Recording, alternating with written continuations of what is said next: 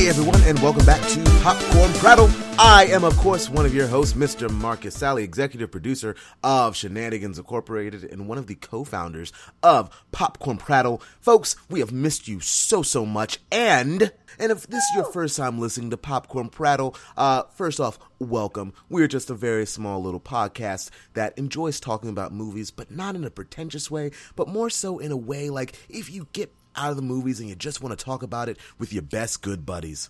And of course, I'm joined by my best good buddies. First up, you know him, you love him, it's Mr. Stephen Bailey. Stephen, say hi to the folks at home. Hi, folks at home, how you doing? Cha-cha-cha. And of course, you know her, you love her. She's the ever so lovely, ever so talented Miss Lindley Keed. Lindley, say hi to the folks at home. Hi. Hi. Guys, first off, I've missed you guys so much. I always love recording because we missed you too. It breaks up the week, you know. It makes it a little bit more bearable. And hopefully to our listeners, it does the same for you, whether you're listening to this in the car, at work, what have you. It doesn't matter where you listen as long as you listen. And of course, if you like this show, please don't forget to subscribe to us on Patreon. You can hit us up on TAD. Or just, if you don't have the money right now, help us out. Go ahead and share our links so that other people can enjoy the majesty that is Popcorn Prattle. It's kind of it's still kind of a dry spell when it comes to movie news. Because we're kind of getting out of the summer, so we're kind of in that lull where some things are happening, but they're not like huge. But we do have a nice slate of topics for you. First up, we're going to talk about Outlander, and I've never seen this show. Lindley talked about it during our production meeting, and there's a lot of controversy. Or lack thereof when it comes to a particular scene in Outlander, and Lindley is curious, and after she mentioned it, now I'm also curious, I'm sure Steven is, just why there is no big uproar about this. So we're going to talk about it. 2 nights ago, I got to see the new horror movie, It, and I will tell you about It very shortly in a spoiler-free review. And of course, we're going to end this week. We really enjoyed having kind of like a broader topic in the last show, so we're going to give you a new one. This topic is going to be the loss of the director's voice, and is it going away? Is it being taken away from our beloved directors who give us such wonderful stories? And is it now being sucked into the corporate machine that is Hollywood? Well, we're going to talk about that very shortly. So, Lindley, Steven, are you ready? I'm ready. I'm ready. Guys, let's prattle. So, it's the end of the summer, officially. Yay. We're in September. No. We made it. Yay. Yeah. God. Yay. I know. It's Halloween Why are y'all season. celebrating? It's the end of the summer. That's not a Halloween celebratory time. I know. That means we have to deal with children again. Yes. Unless you're celebrating the I arrival don't. of fall, which is It's good, the but, most you know, wonderful time. it's not really like, yeah, woo woo. It's more like awesome, you know. Thanks, Bill. Does that make Marcus Ted? Either way, whether you enjoyed your summer, whether it was, free of, just being by yourself, or if you still had to work, but you still got a lot of time with friends and family. This was an odd summer for movies, guys. Like it was. There was a lot of Like, highs and there was a lot of lows. yeah, and I feel like there was a lot more lows. Like, I don't feel like there was any movie that really stuck out this summer. There were definitely some highlights. But there was no movie, I feel like, that everybody was talking about. So let's just round table this for our little nugget. What was everyone's favorite movie? Lindley, start us off, because Steven doesn't see a lot of movies, as Dave and I joke about all the time. Sup, Dave? Hi, Dave. Well, I know which one Steven's going to talk about, so I'll save that one for him. But one that I thought really stuck out was Spider-Man: Homecoming. For me, it was just, it was everything I wanted it to be. Mm-hmm. I think it was it took what was wrong and what was right with the Tobey Maguire movies or the Andrew Garfield movies, made it something else entirely, and it was just great. I had such a fun time watching that movie. And for summer movies, that's what I want. I want to have a fun time. And I really think Spider-Man: Homecoming delivered, especially with performances from Tom Holland and especially Michael Keaton. I think we talked about villains a couple podcasts ago, but he gave us another memorable Marvel villain that good job. Good job. As always, for Michael Keaton. Mm-hmm. I'll be excited to see what they do going forward. I feel like I feel like this was kind of like Spider-Man: Homecoming was kind of like The Force Awakens. You know, like the studio had to get our trust back with a Spider-Man, especially in a society where we're kind of exhausted with Spider-Man movies. A little bit, and I feel like they were starting to give us something new. That they can definitely play around with, and something that I feel like over the years, as we get more Spider-Man movies, and as he becomes more engrossed in the MCU, we're gonna start to not so much forget the old movies, but we'll start to be like, okay, like this is the gold standard now. This is what we will expect from Spider-Man movies in the future. So we'll see. We'll definitely see. Steven, what about you? For me, I really didn't see a whole lot of movies. Pretty much all the movies I saw, I did a kernel review of them. You should check that out on the Popcorn Prattle YouTube page. But the best one, the standout one for me, of course, was Wonder Woman. It was well directed, well acted. I thought, for an origin story that tells a story that is definitely related to a very, in my opinion, terrible cinematic universe. It really did everything right for the most part. And I think, Wonder Woman really just has, I think we may have already pointed this out many times, but it's really where the DC universe really should have started, I think. And just, had they done that, I think people would have had a lot more faith going into some of these other DC movies. So there's that. You got me actually saying, hey, DC might stand a chance now. But just aside from all that, as a movie, I thought it was extremely well done. And I agree. I'm excited to see where they go with it in future installments. Marcus, what was your favorite? I thoroughly enjoyed Baby Driver. I've talked about it multiple times on the show. I listen to the soundtrack literally on my way to work every day. It's just such a fun movie. I constantly go online and I'm like, when does it come out? When does it come out on Blu-ray so I can go out and buy it? It's a cool movie. We don't see movies anymore that are just cool. You know what I mean? And it was cool, and it was cool for the fact that it wasn't like an established franchise like a superhero movie. You guys know how I love superhero movies, but I do enjoy other types of movies. And when you have a movie like that is so cool, it has a great story, you have great characters that are playing around in this world. I think that is a movie that people need to make it a point to go see. You know what I mean? Because that is, especially us as kind of film buffs, that's definitely the type of movie that we need to see and be promoting so that more people can go see it, and hopefully we can continue to change the landscape of Hollywood. As we're going to talk about later with the loss of the director's voice. For those of you who don't know, Baby Driver was directed by Edgar Wright, and I think I even made mention on the show, like, I understand now why Edgar Wright could not stay on Ant-Man, because if because apparently I guess Baby Driver has like a lot of elements that he wanted in Ant-Man. It would have never jived with the larger MCU. Like it couldn't.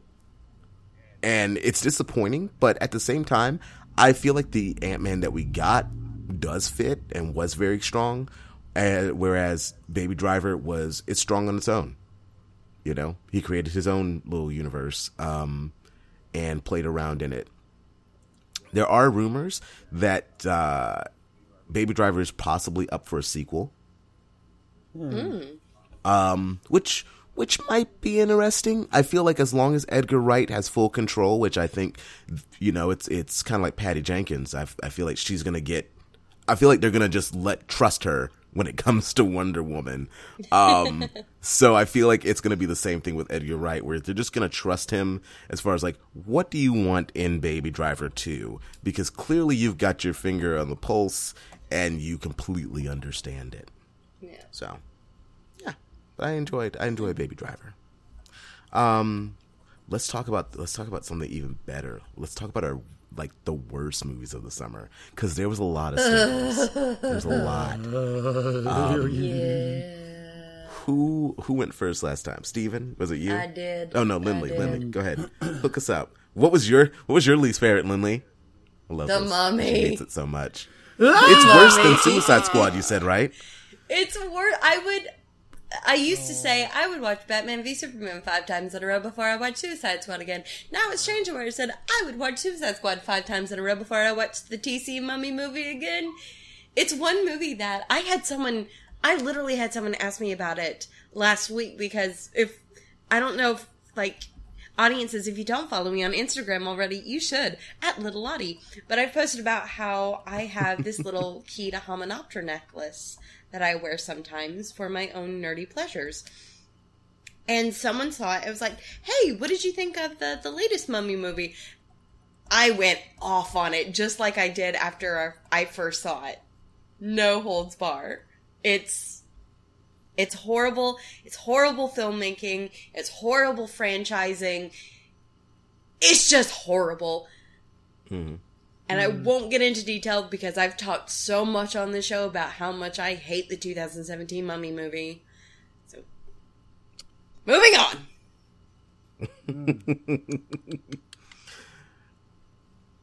Big Steve, what about you? Just call me Big Steve. Just call me Big Steve.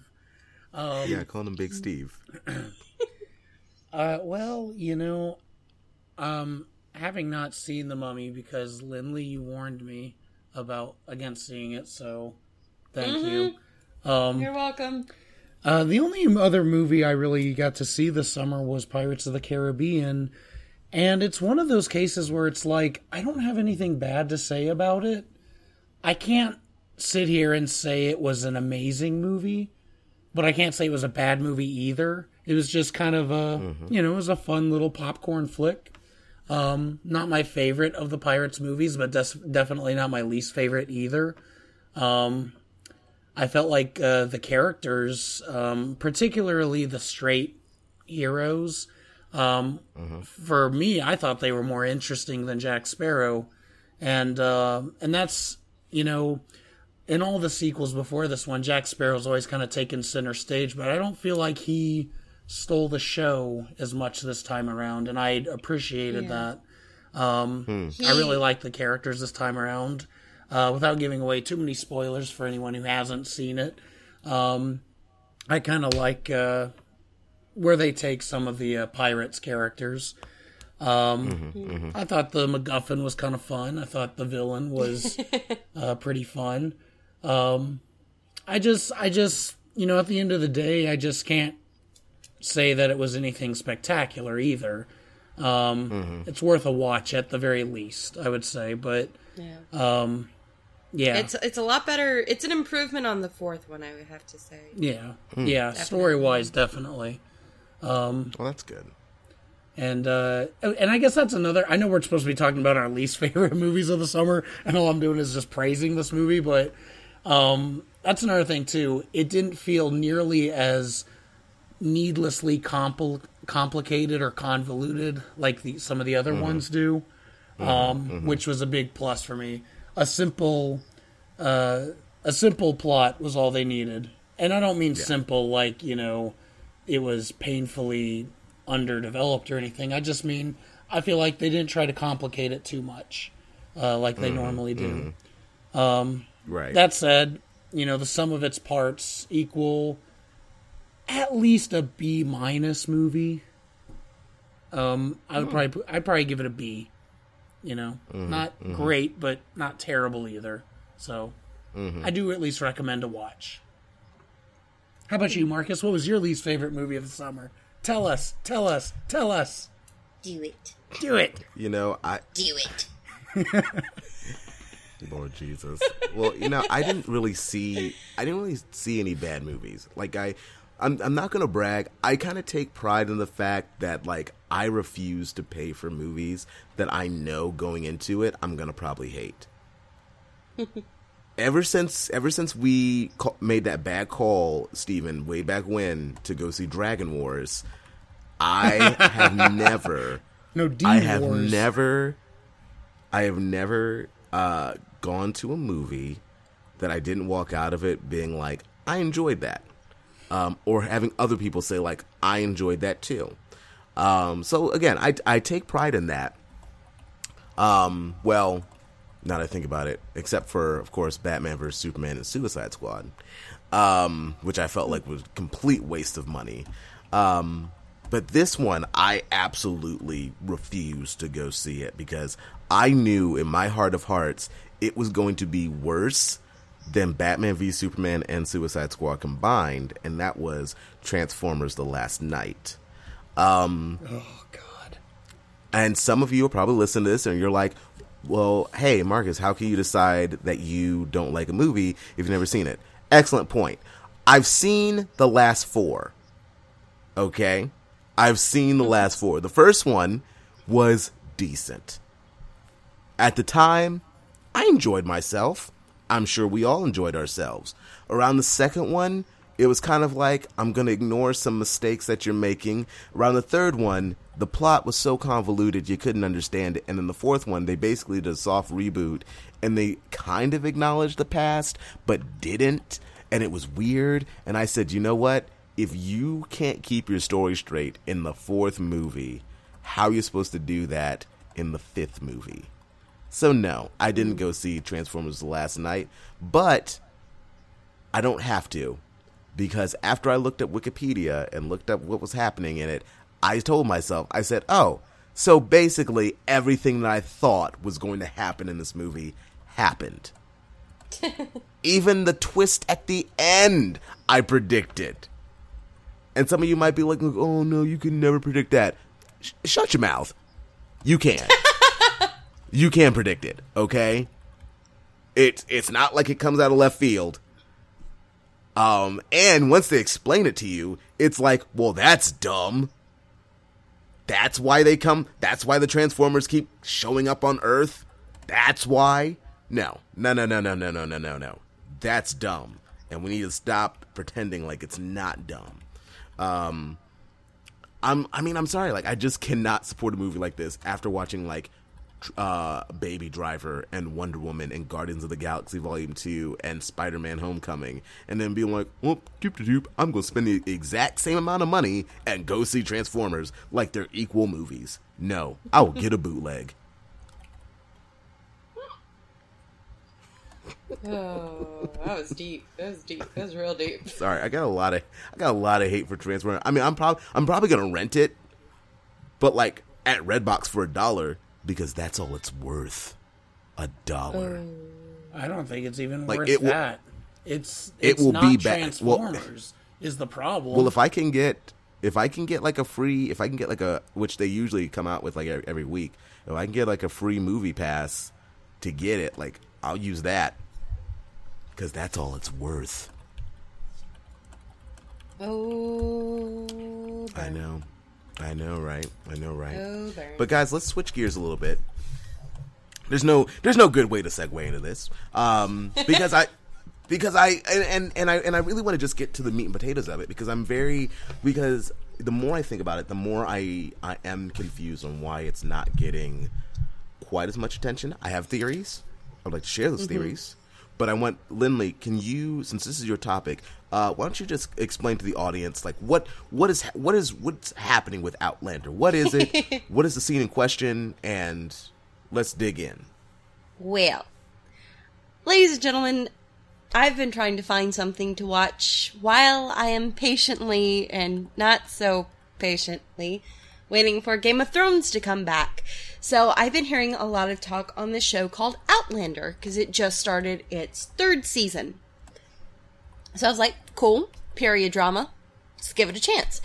For those of you who don't know what Outlander is about, it's about a woman who goes on vacation with her husband to Scotland in 1945 and then magically ends up in Scotland alone in 1743. So about 200 years in the past. She has to learn how to survive. There's plenty of very good-looking men in kilts. And it's just fun times all around in Scotland. Or maybe not so fun times. Because while it has started its 3rd season, you know, I started recently from season 1. But towards the end of season 1, I almost stopped watching entirely. But I pressed through, and then again in the middle of season 2, I almost threw my computer at the wall and stopped watching. But again, managed to get through it, and I'm kind of glad that I did to get to where I am now. I think I missed the 2nd episode of season 3 tonight, but I'm gonna go watch that later. But here's what I'm confused. Usually, I'm okay with watching semi-graphic things if they have a purpose. A lot of, stuff like in Saw, I can get through that. A lot of the things in Game of Thrones I can get through, but this, I had to skip through. I really did. I won't go into too much detail because this is not the platform to talk about such things. But it made me think back to something that happened in Game of Thrones a few seasons ago that a lot of people were up in arms about. And even I was a little up in arms about. Something happened to Sansa Stark. It was between Sansa Stark and Ramsay Bolton. And if you watch Game of Thrones, you'll know what I'm talking about. But a lot of people were saying it was gratuitous. It was graphic. But nothing was shown. I think you heard what was happening for maybe 5 seconds until it cut to black. But you never saw anything. Now, Outlander, while I don't think it is as popular as Game of Thrones, still has a very large fan base, and it's on a channel, it's on Starz, where things like The Tudors was from. I think Ash vs. Evil Dead is on Starz. So it's a huge platform still. But they can get away with doing very graphic scenes like that, but showing things in detail for longer periods of time. And in one case, not to an adult. Granted, when it was not with an adult, it wasn't as graphic. There was no nudity, but it was still something that, audiences really don't need to see. So my question is, I have 2 questions. When does a media platform like film, that is supposed to be about show, don't tell, when does that show cross the line? And second question is, how can a show like Game of Thrones be degraded for something like this, but shows like Outlander, I never even heard about this until I watched it for myself. It never got like big buzz. So why can this go under the radar, but maybe something like Game of Thrones, who didn't do it as intensely, it can get a lot of backlash? I mean, if I may, so I'm going to start with the second question. I feel like the reason why Game of Thrones got so much heat is because Game of Thrones, from the very beginning, from its first episode, has always been seen as the show where the sex in it is just to put butts in seats. You know, and then they glorify, you know, sexual deviancy, and you know, regardless on what your thoughts are on it or whatever, it doesn't. I hate sex in film when it doesn't add something to it. Yeah, you know what I mean. Like I feel like if you're going to have sex in film, then it should serve a purpose. Don't judge me. But I watched the entirety of Nymphomaniac on Netflix. And oh shoot, what's his name? That was Lars, same guy that did Lars von Antichrist. Trier. Yeah. Yeah. The Nazi. Yeah.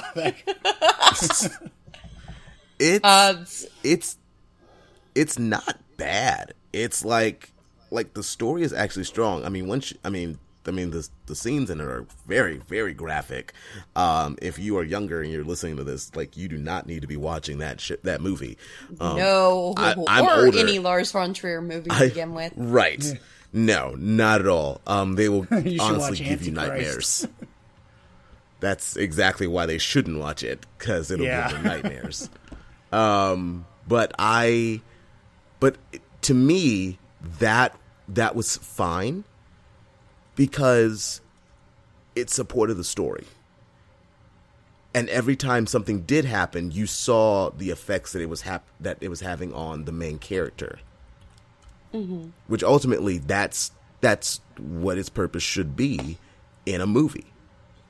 You know, it should further character development. It should show another side of the character that maybe you don't get to see in any other way. With Game of Thrones, they just put nudity in there just for the sake of nudity. Like, it's not even in the book. It's just there it's just there on the show. Yeah. Now, with Outlander, as far as when does a movie cross the line, Yeah.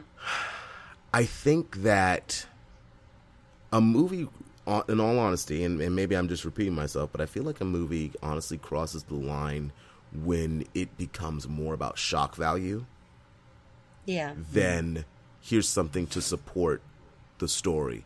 Like, so for instance, Downton Abbey had a rape scene, and they don't show anything, but it's weird to say, but it was a beautifully filmed scene, because you saw the door where you knew it was happening, and then they would cut back to this opera singer, and everybody in the house is watching the opera singer, and they're, you know, and they're just so engrossed, and, like, you know, they're feeling all these different emotions, and I'm like, that is wonderfully done, you know? Yeah. And some people were upset about that, but to me, I was like, no. I said, number one, they're not showing anything. You know what's happening. That is real life. I'm like, but they're also doing it in such a way that they're doing when it you tastefully. Yeah. And you still feel the horror of it, but you're still in the story. You're not completely taken out of the story to the point where you're like, whoa, why are you doing this? I agree, Marcus. And I feel like, at least in the second instance where this happened in Outlander, they started to do that.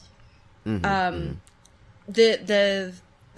a little complicated as far as the characters go, because the main bad guy, Jack Randall, in 1743 is the ancestor of the person that the main girl, Claire, is married to in 1945. So they can't kill him, because without him, her husband in, like, a different time isn't born. Anyways. So, he's the main bad guy around both of these scenes. And in the second scene, it does deal with a child, a boy. And the character is known for wearing lavender oil. So he has a distinctive scent. So the boy is upset. The main girl goes to the boy to see what's wrong, and he holds up, like he's a pickpocket, and he holds up where he's stolen something, and it's a bottle of lavender oil. And if they had just done that, if they had left the implication there, that would have been sufficient enough.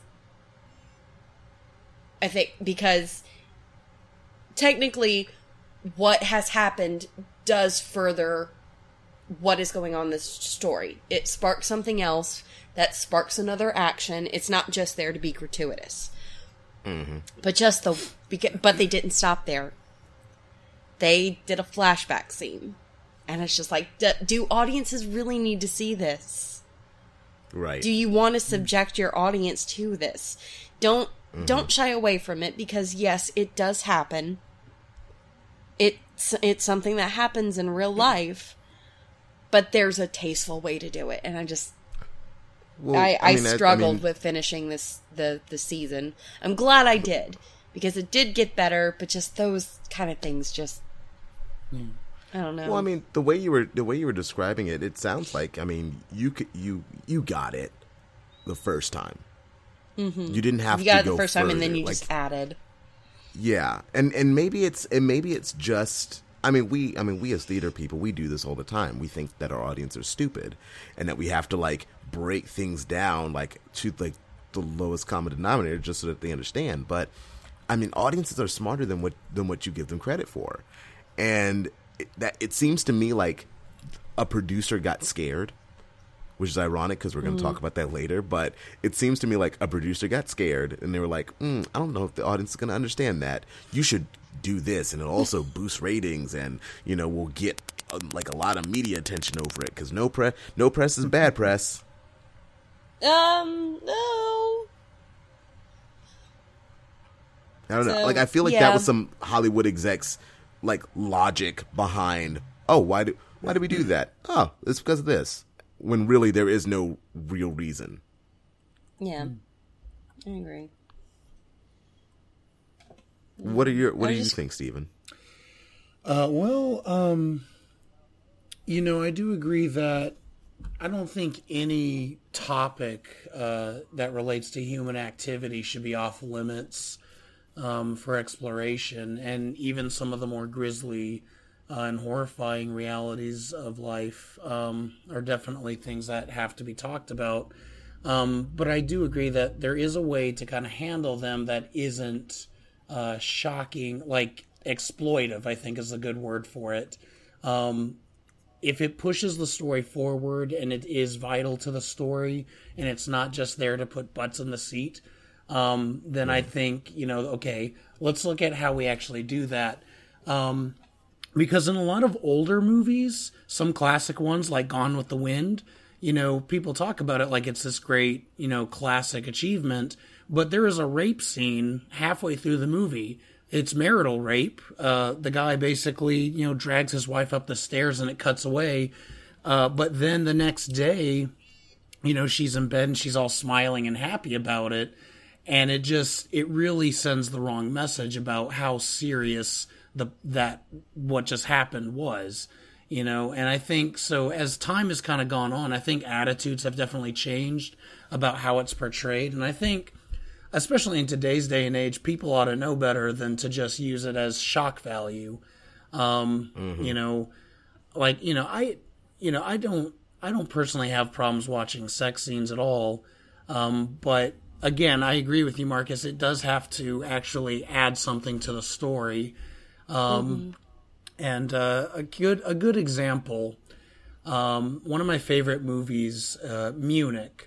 There's a scene at the end where, to summarize the movie for those of you who haven't seen, it's basically about this guy who, he basically is part of a counter-terrorist unit who gets vengeance after the 1972 Winter Olympics Black September terrorist attacks. And the whole movie is all about him basically losing his faith in humanity and how, all the violence that they're seeking to exact revenge on just leads to more and more violence. And it's such a great movie. It's long, but it just, you really see how it eats away at his soul. And so at the end, when he's finally reunited with his wife, there's this painful, horrible sex scene where, he and his wife start having sex. Yeah. But it's not titillating at all. It's like it's intercut with all these horrible images, and it's like, and to me it's important because it shows just how much this journey has destroyed his soul. And it is hard to watch and it is terrible, but it is still vital to the story. Now compare that to I don't know, I guess something out of Game of Thrones. I know I've seen a few episodes where it just seems like, oh, hello, naked lady, for some reason, or oh, hello, naked dude. And it's just like literally they'll be in the middle of council scenes and it's just like, I feel like stripping, and there's no reason for it other than to just make it more interesting. And it's like, here's my thing, and this is just a writer's critique. If you have to resort to sex and nudity just to keep your audience's interest, maybe you should go back and look at the scene you're actually writing. Maybe it's just not that interesting to begin with. But that's just my personal opinion. I haven't really watched Game of Thrones. Now, when it comes to more intense things, you really have to think about what message are you sending when you do have, some grisly things like a rape scene. Are you glorifying the rapist? Because there are movies and TV shows where it's all shot from his perspective, and it's almost always a guy. They never... I know Shades of Grey. Yeah, I mean, there are some things where, it's a woman, but most of the time it's usually a guy being presented as the rapist, and it's like, look at, you have to look at the language of the camera movements and the cinematography. Is it sending the message that, oh yeah, this guy's a rock star? Like in, Gone with the Wind. It's kind of shown as this, whoa, it's just a heated argument, but it's like, no, he took Scarlett O'Hara upstairs to rape her. That's not... Modern sensibilities should tell you that is not cool. But the way the movie's shot and the way it kind of treats it is like, yeah, he got some action. And it's like, it's so out of touch with the reality. Another thing you have to pay attention to is look at the victims. How are you telling their story by showing this?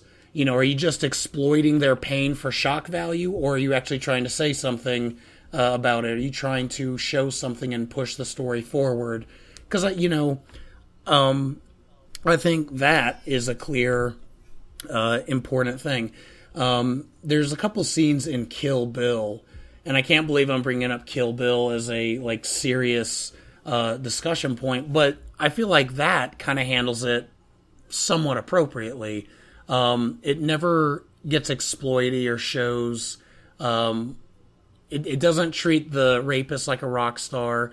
It doesn't exploit her, pain and misery just for the sake of exploiting it. It shows her pain and misery as a motivating factor for getting revenge. I mean, it's in a movie that is total exploitation.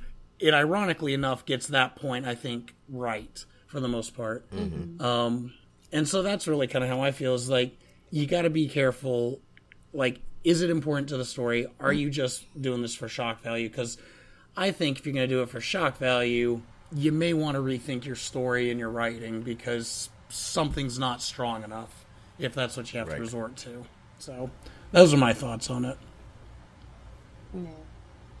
Absolutely, Stephen. 100%. I mean, this is definitely one topic that we here at Popcorn Panel, we just feel strongly about. And again, I don't think it's a matter of being prudish. I think it's a matter of, look, I don't like seeing violence that is overly excessive, and there's no point to it. It's not enjoyable to watch. There's a difference between seeing something like, and Lindley will probably agree, even though we don't always agree about this thing, but there's something different about when Tarantino has a lot of violence and Saw has a lot of violence, or Hostel. Hostel to me is better because Hostel really serves no point whatsoever. Saw at least has a plot, even though Lindley doesn't feel like it does. But when you look at a Tarantino scene, and and it's like you look at the bar scene in Inglourious Basterds, where everybody dies. It's a huge shootout. It's incredibly bloody and violent, but it fits with the story that you're trying to tell. Yeah. You know? And it's not like he's not doing it because, you know, because he's Tarantino and he's crazy. He's like, no, like, I want people to like see this and just the whole screen just filled with blood, and I'm trying to make a point with this. And whether you get it or not, that's one thing. But there is a point. And it's not just for Tarantino likes to have, you know, do a shoot 'em up every movie. Yeah. So, yeah. Yeah. But speaking of movies with a wee bit of blood, wee bit of violence, and sending chills down your body, guys. So I saw it. You saw what? I saw it. So what? Or actually, I guess the proper name would be It Chapter 1: The Losers Club. Technically that is the full title. They don't show it at the beginning, they show it at the end. But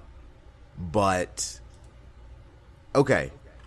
For those of you who have never seen it before, first off, it's they've been like running marathons for the past like week, so I don't know why you haven't seen it yet. But the story is it's a Stephen King story about this killer clown who lives in, of course, Derry, the small town of Derry, Maine, and every 25 years, I believe it is, every 25 years. 27. It's 27 because it's been 27 years exactly since the miniseries came out. There you go. So every 27 years, it comes from the sewers, otherwise known as Pennywise the Clown, and basically abducts / eats kids. And so, I mean, I've seen the original. I think I must have been pretty young when I saw the original, as I'm sure we all were. Yeah. So when I saw it, I mean, I was scared. I really was.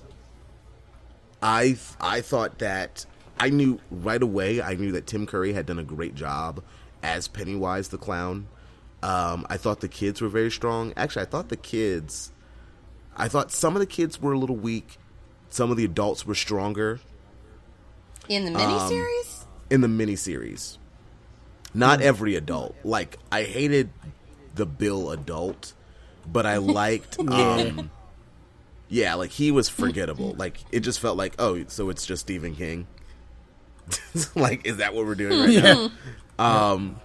I thought Beverly was better. The adult Beverly was better than the child Beverly. But again, that was the miniseries. The remake is just the first part of this story. So in the miniseries, it's part 1 and part 2 combined, with like part 1 being flashbacks.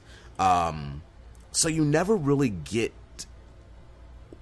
you never feel like it's like too suspenseful, because you know that the kids, sorry, spoilers, but the movie's been out for a while and the book's been out even longer. You feel like you never feel like the kids are in danger. You know what I mean? Yeah. Okay. Whereas in this one, even though I know chapter 2 is coming, I love the fact that I did not have to see them as adults. And I felt so much fear for the kids. Bill Skarsgård does a fantastic job as Pennywise the Clown. There's this like underlying sinisterness to him, where every time he's in a scene, actually it's interesting because his eyes change, his eyes colors change. And every time, and like, you know, when he's when he's getting real close, because you start to see his eyes like slowly change from blue to yellow. You definitely get early on that he's not like some dude. Whereas in the original movie, like, you know, it's Tim Curry. Like, he could just be some psychopath down the street. You never get that in this. You always get right. You always get that he is a demon. That there's something otherworldly. There's something supernatural about him. Yeah. They really drive the point home that the adults know that it is around, which I liked. Because I feel like that was a missed opportunity in the first move, in the original. Mm-hmm. Because you know about it in the book. In the book, they tell you, like, the adults know, they just don't acknowledge it. And in this, it really is acknowledged. Like, the adults know what's up, and they're trying to protect the kids as much as possible. But they also know, like, most of the kids in the town are going to die. Mm-hmm. The kids in this, fantastic. I told my girlfriend Rachel after the movie, I don't know how part 2 is going to stack up to part 1 because the kids knocked it out of the park. You care so much about all of these kids. So Seth Green plays like kind of like the douchebaggy kid who jokes a lot in the original. I totally forgot he was in that. But in this one, it is it's the main kid from Stranger Things, which I didn't realize that was who he was playing, and he steals that movie, guys. Like, don't get me wrong. Like, Bill, like the kid who plays Bill, who's the leader of the Losers Club, he's also very strong. Don't get it twisted. But this kid, the Stranger Things kid, kills every scene that he's in. He's vulgar. He's like constantly talking about like sleeping with the Jewish kid's mom all the time. And it is hilarious. It is hilarious. Because you can tell, like, he doesn't know what he's talking about. Like, he's really just talking out of his butt the entire movie. And they also do a better job with his character. And maybe it's because he's from Stranger Things, so he's the most recognizable kid. But he has several nice moments in it that Seth Green definitely did not get, nor could he probably handle those scenes in the original. But yeah, I thoroughly enjoyed it. I will not say it is the best movie in the world, because I feel like it's unfair to judge it just yet until we see part 2. You know what I mean? Because I feel like when you talk about it, you need to see it in its entirety. You can't just judge it on like, oh, part 1's really good, so the whole movie is great. No. You got to watch part 2 first. And then you can decide, because if it's not good as a whole, well, then it's like The Hobbit. You know? nice strong start, and then right about the second movie when you realize they could have wrapped this up in maybe even a 4-hour one movie. Yeah. You don't want no Hobbit situation. But I from what I understand, they are going to end it, I think, after chapter 2, which, I mean, again, makes sense. Yeah. But it's kind of a big book. It is. But it's definitely worth watching. You will be afraid. I was constantly looking over my shoulder. Oh yeah. like beware of red balloons, beware of clowns. I swear, I'm not kidding. I was on the bus talking to someone about it, and as we're talking, he stops and points out the window, and there's a car that we are passing with a red balloon tied to it. Oh man. We both just flipped out. Oh no. I can't with that. Oh, one other thing. And really, I think it's only Steven that knows this. Steven, Yes. That scene, the scene isn't in it, but they do something similar. Oh God, which scene? No, the sewer scene. That scene. Yes. No, it's really nice. It's really nice what they do in the movie.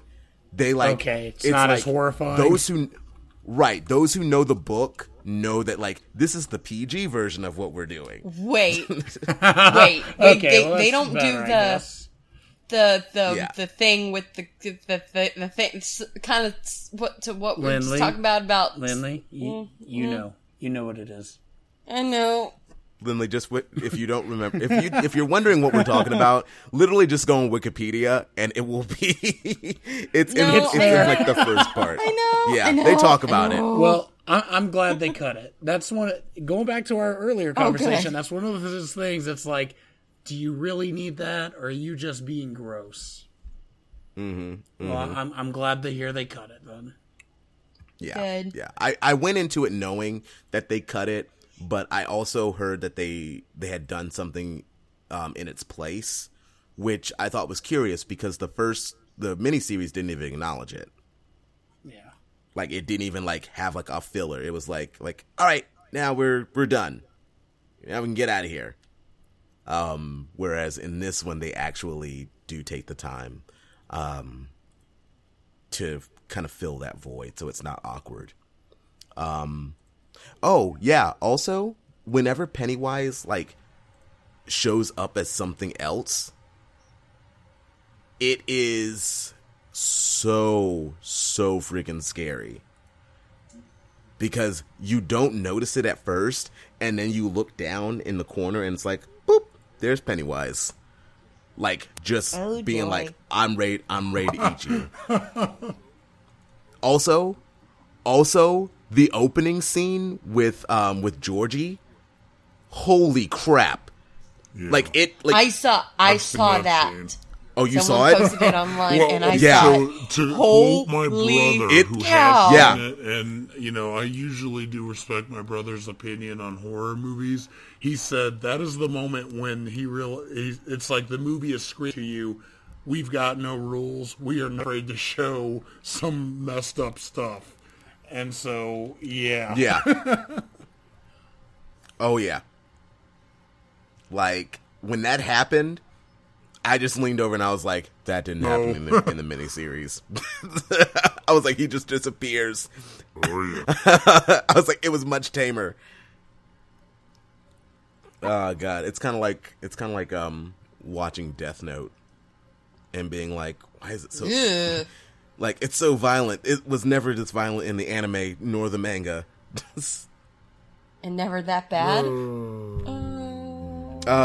No, not even close.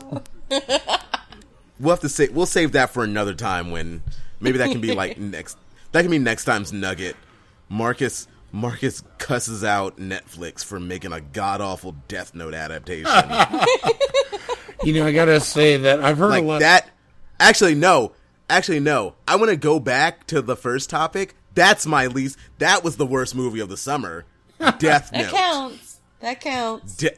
Death Note was the worst movie of the summer. And I actually saw Death Note, so I know what I'm talking about. That movie was crap. I won't talk about it right now. We'll move on. But I just want people to know, don't watch it, especially if you love the anime. Because I hated that movie so much, I had to watch the anime immediately after. I was like, thank God Death Note's still on Netflix because that's what I need to watch right now. And it was like, oh, because you watched Death Note, they were like, here's Death Note. And I'm like, yeah, thank you, Netflix. You already know what it is. Oh, gosh. I'm glad to hear that this remake of It is good because I swear I feel like I'm the only person who grew up not only not scared of the movie It, but actually watching it and finding it hilarious. Because, my brother got it when he was 4 years old on DVD. I was 12 or 13. We watched it and I was like, this movie's hilarious. In a... almost, I don't want to say Tommy Wiseau way because it's definitely made with a level of competence. But Tim Curry is just hilarious. He just pops up and goes, beep, beep, Richie, and then just looks at them, and then it cuts away, and it's like, well, wait a minute. Was he going to kill the kids or just taunt them a little bit like a jerk?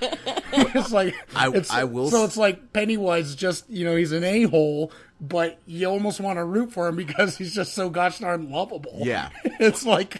I will say, Steven, Beep Beep Richie does show up in this movie. I was waiting for it. That's good. Holy crap, though. When you watch it and you see that scene, it is so you are so terrified for Richie. Yeah. Because it's just him and Pennywise. Well, that's how it should be. He's like separating him from the rest of the group. It shouldn't be funny. So it's like... Now, there's definitely like, I mean, don't get it twisted. I mean, there's some moments where I feel like it was unintentionally funny. But then there are several moments in it that are just terrifying. And I feel like Bill Skarsgård, because he was so adamant about making it different from Tim Curry.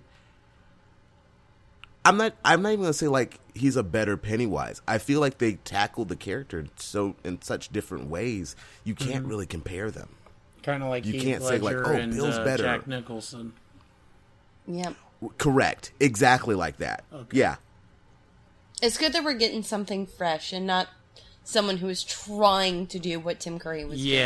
Yeah. That's my biggest problem with remakes is they always want to, pay homage to the original, but they do it in such a loving way that it just feels pointless. And so to see them go in a different direction is good. But Steven, the problem is that sometimes they're unable to get into that other direction. Now that we can finally talk about this, because we keep alluding to it.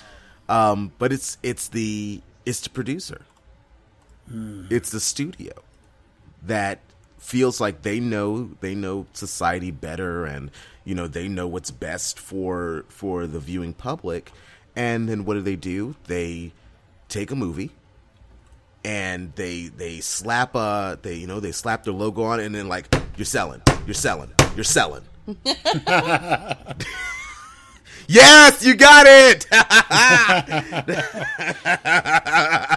Condors are on the verge of extinction.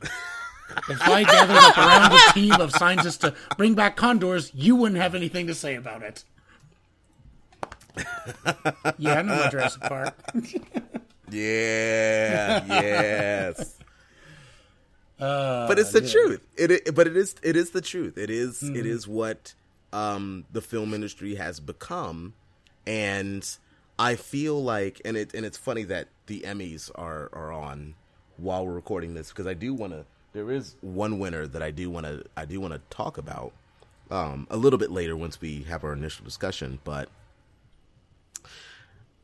this topic kind of spawned from Steven's observation about something that happened recently. Steven, why don't you share with the audience exactly what happened? Yeah, okay. So it was recently announced that Lucasfilm and Colin Trevorrow were going to be going separate ways on Star Wars Episode 9, meaning he was being let go from it. They haven't really said why. There's a lot of speculation about why.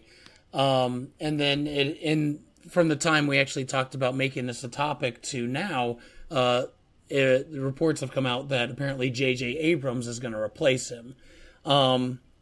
It's an interesting thing because I have mixed feelings about it. On one hand, I'm glad Trevorrow's out, because when they announced him as director for Episode 9, I just kind of felt like, that's an interesting choice. Don't get me wrong, I really loved Jurassic World, but I will admit that I feel like Colin Trevorrow what he's really good at is making good individual moments and scenes rather than a whole movie. Because I feel like when you look at the movie at its sum, you do start to see a lot more of its flaws, and just some of his writing shortcomings. And I'm not saying that's necessarily a bad thing, but I feel like he personally does not recognize some of his shortcomings. Like, okay, case in point, Jurassic World, this is a franchise that, kind of going back to the grammar of cinema, with shooting techniques and tone and all that. Jurassic Park's a franchise. All its death scenes are built around human hubris. The people who die committed some kind of sin. The lawyer in the first Jurassic Park, he left the kids to die, so of course he gets eaten by a T-Rex. Dennis Nedry, he's the one who screwed the whole park up, so of course he gets eaten by a dinosaur. And it's things like that. But in Jurassic World, while the movie starts out that way with people getting killed because of, some flaw they had, then all of a sudden you have the woman who we haven't really seen much of, not only get a horrible death scene, but she gets flat out tortured. And the way the whole scene kind of read was she's being tortured because she's a woman. Now, that was the interpretation of a lot of people, and there's a lot of controversy about it. And, this kind of led to speculation, like, this with some other things in the movie are just kind of, a bit sexist. But, I think that's up for interpretation. But shortly after that, he kind of came out and made some unfortunate comments where he said, more women don't direct blockbusters because they just don't want to and there's not enough. And it's like, it was such a tone-deaf comment that it felt like, you've got Star Wars, The Force Awakens, with a strong female lead and really great characters, and you want to put this guy in charge of that kind of story? It just didn't make a whole lot of sense to me. And so by replacing him, I feel good. Where I kind of feel, where I get kind of like, I don't know if this is necessarily a good thing, is what if that wasn't the reason he was let go, and it has more to do with just, the director's vision. And maybe it jarred with the producer's vision. Because at the end of the day, even though, it's being directed by different directors, it's still got to have the Kathleen Kennedy seal of approval. It still has to get the okay from Lucasfilm. And, you think about the Star Wars movies that have already been released. Force Awakens, J.J. Abrams passed it. He got the Kathleen Kennedy seal of approval. But then, like with Rogue One, the directors got the boot, and it got re-edited because the producers weren't happy with it. And, it was a fine film, but it could have been, probably a little more consistently better had it not really been... You could tell a lot of reshots were done. And now you're hearing all this about the Han Solo movie. They didn't like the director's vision, so they gave him the boot. You look at the Marvel Cinematic Universe, it's the same thing. Producers don't like the, director's vision, so they give him the boot. It's got to line up. And I feel like there has to be a common ground here. Because, there is a real danger to letting directors have free reign all the time. When George Lucas had free reign on the Star Wars prequels, he wasn't given the same kind of control that he had on the original trilogy, and what do you know? It kind of backfired because his movies were so insane no one could really follow the plot. Whereas before, the studios kept him in check, and we got the trilogy, which was amazing. So, there is always kind of a back and forth, and I feel like what all sides kind of need to remember is that filmmaking is a collaborative process. It can't just be one or the other calling all the shots, Understandably, producers are the ones handling all the money, so of course they should probably have some say as to what actually goes in the movie. Almost like an extra set of eyes, because the director can only see so many things. Ghostbusters, the remake, was a prime example. I read an article where Dan Aykroyd said he and the producers told the director, "Look, you need to shoot this particular scene," and he said, "Oh, no, it'll be fine. We can get by without it." And then when they were in the middle of editing it, he realized, "Oh wait, maybe I should have shot that," and they wasted millions more dollars doing some reshoots, and they actually lost money because of that. So that was a case where the director's vision, really, he should have been more open to the producers. That said, you also have those movies where the producers, have so much control that it actually hampers the spirit of the movie as a whole. And it just feels like a micro-processed film that was done in a laboratory by, a corporate machine, and it just lacks soul.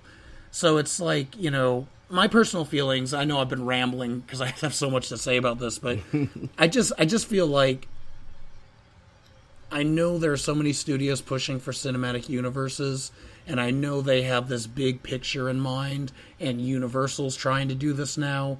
So I wouldn't be surprised if we hear more stories like this about, Universal lets, I don't know, Darren Aronofsky go from Frankenstein remake or whatever because of different creative visions or whatever.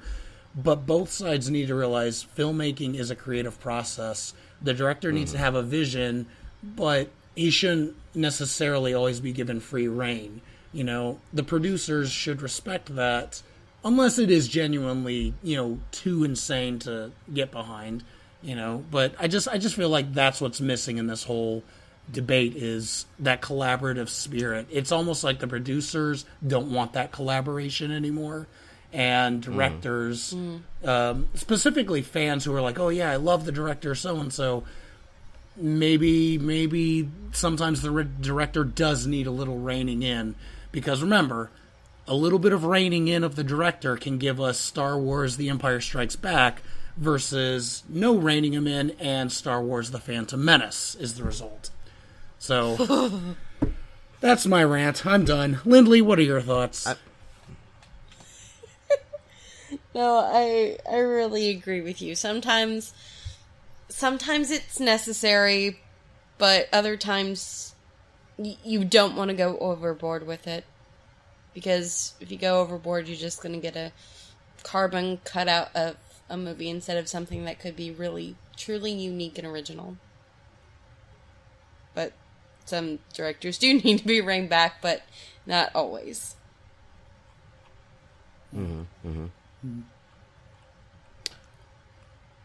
I agree with you, Stephen, but only to a certain degree.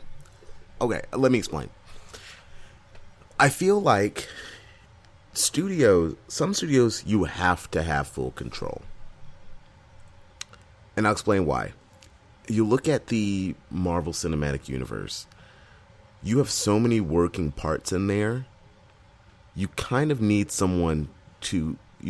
that producer to call the shots and say that this is the vision that we are trying to work towards.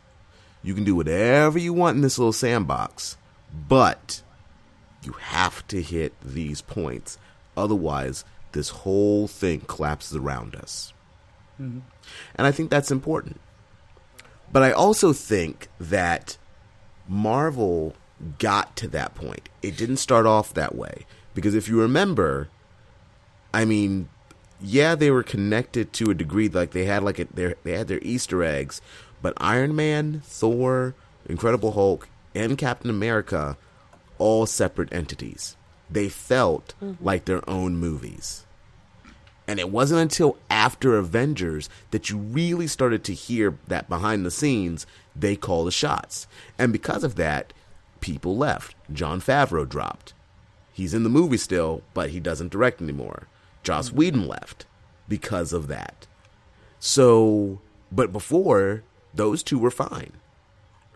So I feel like when you get to a certain point, especially if you're trying to make a big cinematic universe, yeah, you do have to have the one person calling all the shots. But early on, you need to, if you're hiring a director, you need to trust them to do their thing. Yep.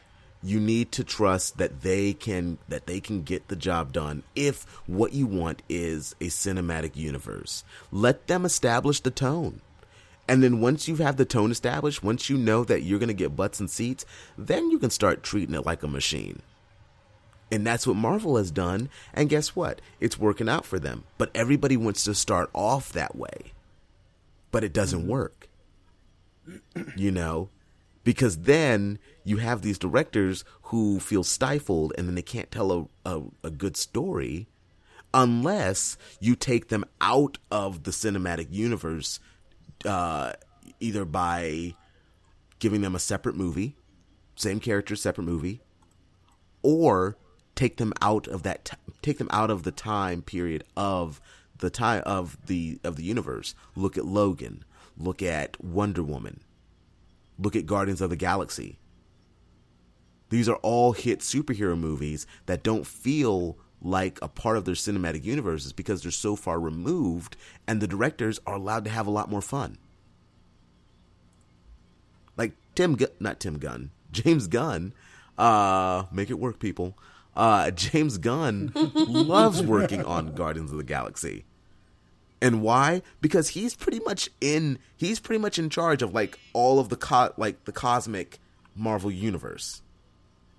He's the one that's in charge of like shaping that, along with whatever Thor director they get. So you know that he has free reign. But then you look at people like Joss Whedon, who, you know, after Avengers 2, he's like, I have to make Much Ado About Nothing. Why? Because I need something where it's just me and I can create and I don't feel like I have to answer to anybody. Jon Favreau, I need to make Chef. Why? Because it's a direct parallel to my experience with Marvel. Oh my gosh, Chef is so good. Chef is excellent. Chef is so good. That's the story of Chef. Chef is basically Jon Favreau's experience being under Marvel, and then making Chef. Chef was his Cubano. Mm-hmm. You know, but I feel like more and more studios need to trust their directors to just do the right thing. You know, I mentioned Baby Driver earlier. That was a huge hit, and it's because they let Edgar Wright play. I was saying that the Emmys, they just had the reveal for Best Director of a comedy series. It is Donald Glover for Atlanta. Yes. And that, again, it's such a unique show. It has a voice. It has character. It's got heart. It is an excellent, excellent, excellent show. And it shows because you can see it in all the awards that they're winning. But guess what? That is not a corporate, you know, churned out show. It's not. Mm-hmm. It's weird. It's different. The sound is different. The feel is different. It's unique. It's interesting to watch. You laugh, you cry. Kid that Marcus always scares me with. It's got the creepy albino kid that Marcus always scares me with. Exactly. It's got the creepy albino kid that I always scared Lindley with. You know? If that's not a reason to watch. So I mean, like, it's such... when it just shows when studios trust the people that are making these small individual worlds, great things always happen. And it makes much more money for them in the long run. Because most of the time, because I'm pretty sure Baby Driver did not cost that much. I can fact check myself on that, but I'm pretty sure Baby Driver did not cost that much money to make, and they went way over their budget and when it came to the box office.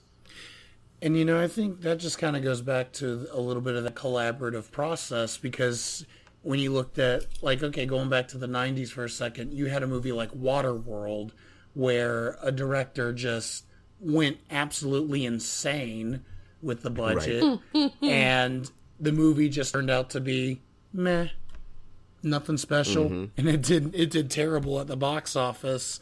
So it's like I do agree, you do need someone pulling the reins every now and then. I just think, you know, part of that collaboration can be, you know, a producer should set some guidelines and the director should play within those guidelines, definitely, especially in the, you know, idea of like a cinematic universe where there's a bigger picture they're trying to build. But yeah, they should trust their directors. Again, unless it's clear that their director is absolutely insane, totally wrong for the project, which I feel Colin Trevorrow was. I don't like his the way he uses cinematic techniques. I feel like he can make really great scenes, but I also feel he can be a little tone deaf about some things that he portrays. And I feel for something as big as Star Wars, I almost feel like he's not ready for the serious emotional content that should come with a good Star Wars movie. So, yeah. But the thing is, though, it's kind of hard to be able to tell that stuff. As far as, is this director going to produce something that's going to make a lot of money? I'm looking at Patty Jenkins' filmography right now. The biggest thing she did before Wonder Woman was in 2003 with Monster. Yeah.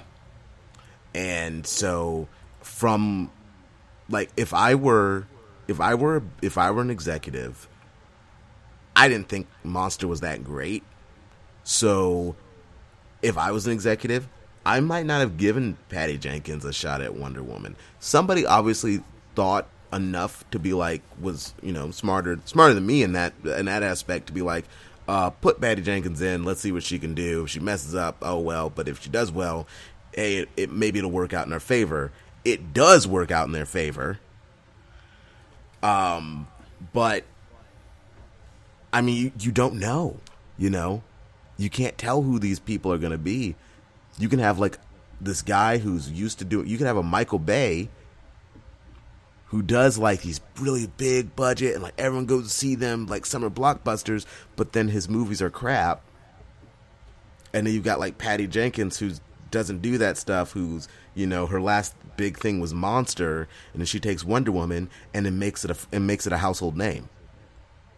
Mm-hmm. So it's like how do you decide? How do you know who's going to be who the directors are that you rein in, and who are the directors that you're like, here's a blank check. You make the movie that you want to make, and we have faith in you that you're gonna get us that money back. I think also, they can tell Baby by Driver, watching the dailies, but yes. Baby Driver also, by the way, the budget was $34. It made $214.1 million. Wait, the budget was $34? Sorry, $34 million. I was about to say, dang, the return of the low-budget miracle. All of the actors were I there wish. on volunteer work. I wish. Suddenly, this makes my movies look efficient. I can tell you right now, though, most of that budget probably went to the songs. Yeah. Yep. Just to get the rights for all of them. But still, that's huge. For a movie that I'm sure someone was probably like, oh, well, this will be quaint. Not realizing that you got the director of Scott Pilgrim vs. the World. Great movie. Don't sleep on that movie. If you haven't seen it, go see it, because it's excellent. But, guys, I think we've reached the end of our show. I know. It's a little disappointing, but as always, I have enjoyed talking with you guys.